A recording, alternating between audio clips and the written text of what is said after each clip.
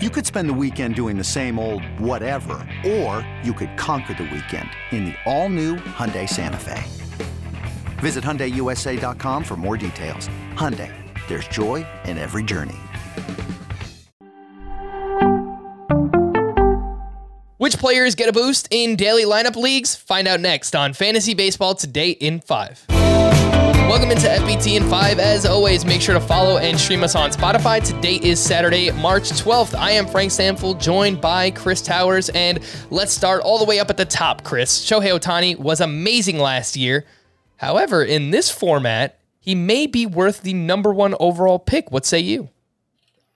Yeah, like there are concerns about injury with him is the biggest thing. I think as long as Shohei Ohtani's healthy in this format, he's absolutely at least a contender for the number 1 pick. And frankly, if he plays a whole season, he's going to be the number 1 player in this format just by the sheer math of his contributions. I mean, you're getting 80% of his hitting production, which I think we would probably assume would be 30 homers, probably, maybe 10 stolen bases, 80 runs, 80 RBI, something like that.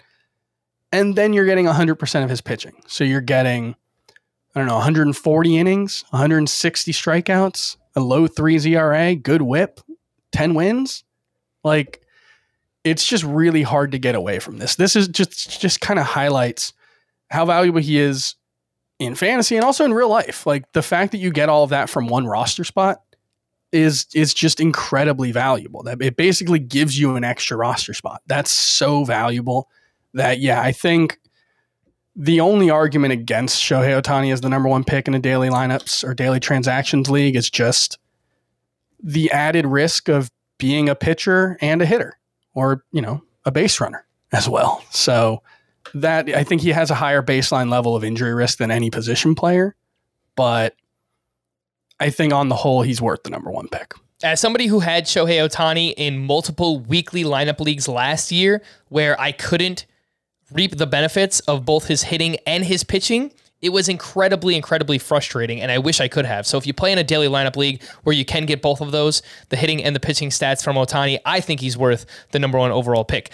How about, Chris, some players with worrisome splits? I think they also see a boost in this format. Someone like Jesse Winker or Jared Walsh, they struggle against lefties. You could bench them in this format when they're scheduled to face a lefty and then just reap all the benefits of what they do against right-handed pitchers rather. And I think Colorado Rockies hitters. So, you could play them when they're at home, some of those fringe guys, and then bench them when they're on the road. What do you think about that? Yeah, I think the platoon split guys are the ones to focus on from just an individual standpoint. I mean, Jared Walsh had a very good season last year, hit over 30 homers, had a 98 RBI in 144 games. 29 homers. He was the 3rd worst player among qualifiers against left-handed pitching.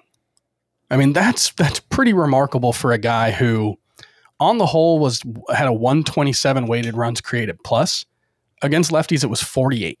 So he absolutely crushed righties, an OPS right around 1,000. And he was pretty much worthless against lefties. You got 9 home runs, and that was basically it. And I'm not sure I would count on 9 home runs. You've also got someone like Austin Meadows, who potentially loses playing time against lefties. You've got Michael Conforto. It's mostly left-handed hitters. Brandon Lau's another one. These are all guys who...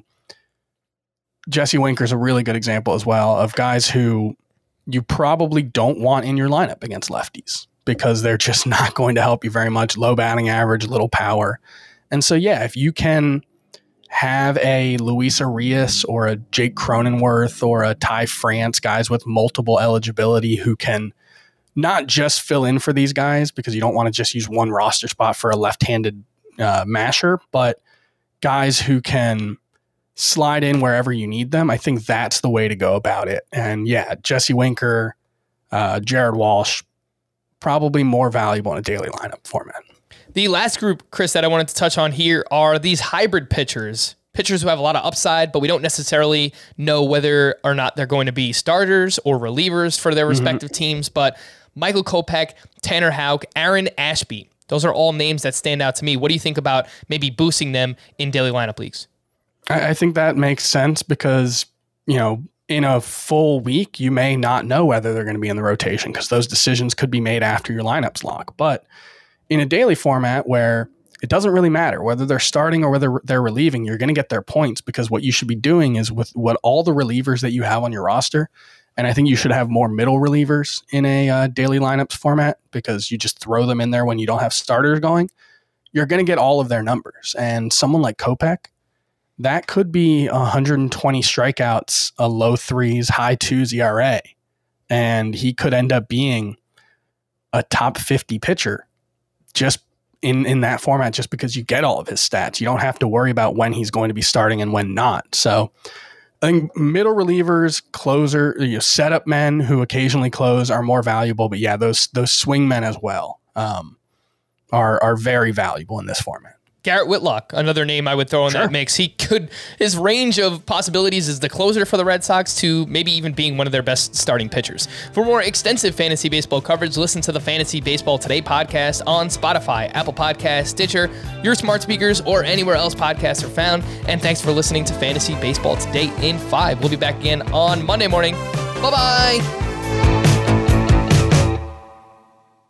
Hey, Rob Bradford here. You guys know I'm always up for a good MVP story, and one of the best stories is Wasabi Technology. Wasabi is the world's hottest cloud storage company, and it's become the go-to provider for professional and collegiate sports teams, including 20 Major League Baseball teams like the Red Sox and NHL teams like the Bruins and Vancouver Canucks. Even the Liverpool Football Club is getting in on the Wasabi action. So, why is Wasabi the MVP? Well, Wasabi was purpose-built to free businesses from skyrocketing storage costs and unpredictable transaction fees that the Amazons of the world are charging. In fact, Wasabi is up to 80% less than those hyperscalers and doesn't charge a cent for businesses to access their data. From Wasabi's AI-enabled intelligent media storage, Wasabi Air, to the industry's only cloud storage service with triple protection against cyber criminals, data deletion, and ransomware, Wasabi's taken the lead in driving innovation in data storage and helping sports teams to unleash the power of their data. Wasabi, another Boston-based championship team.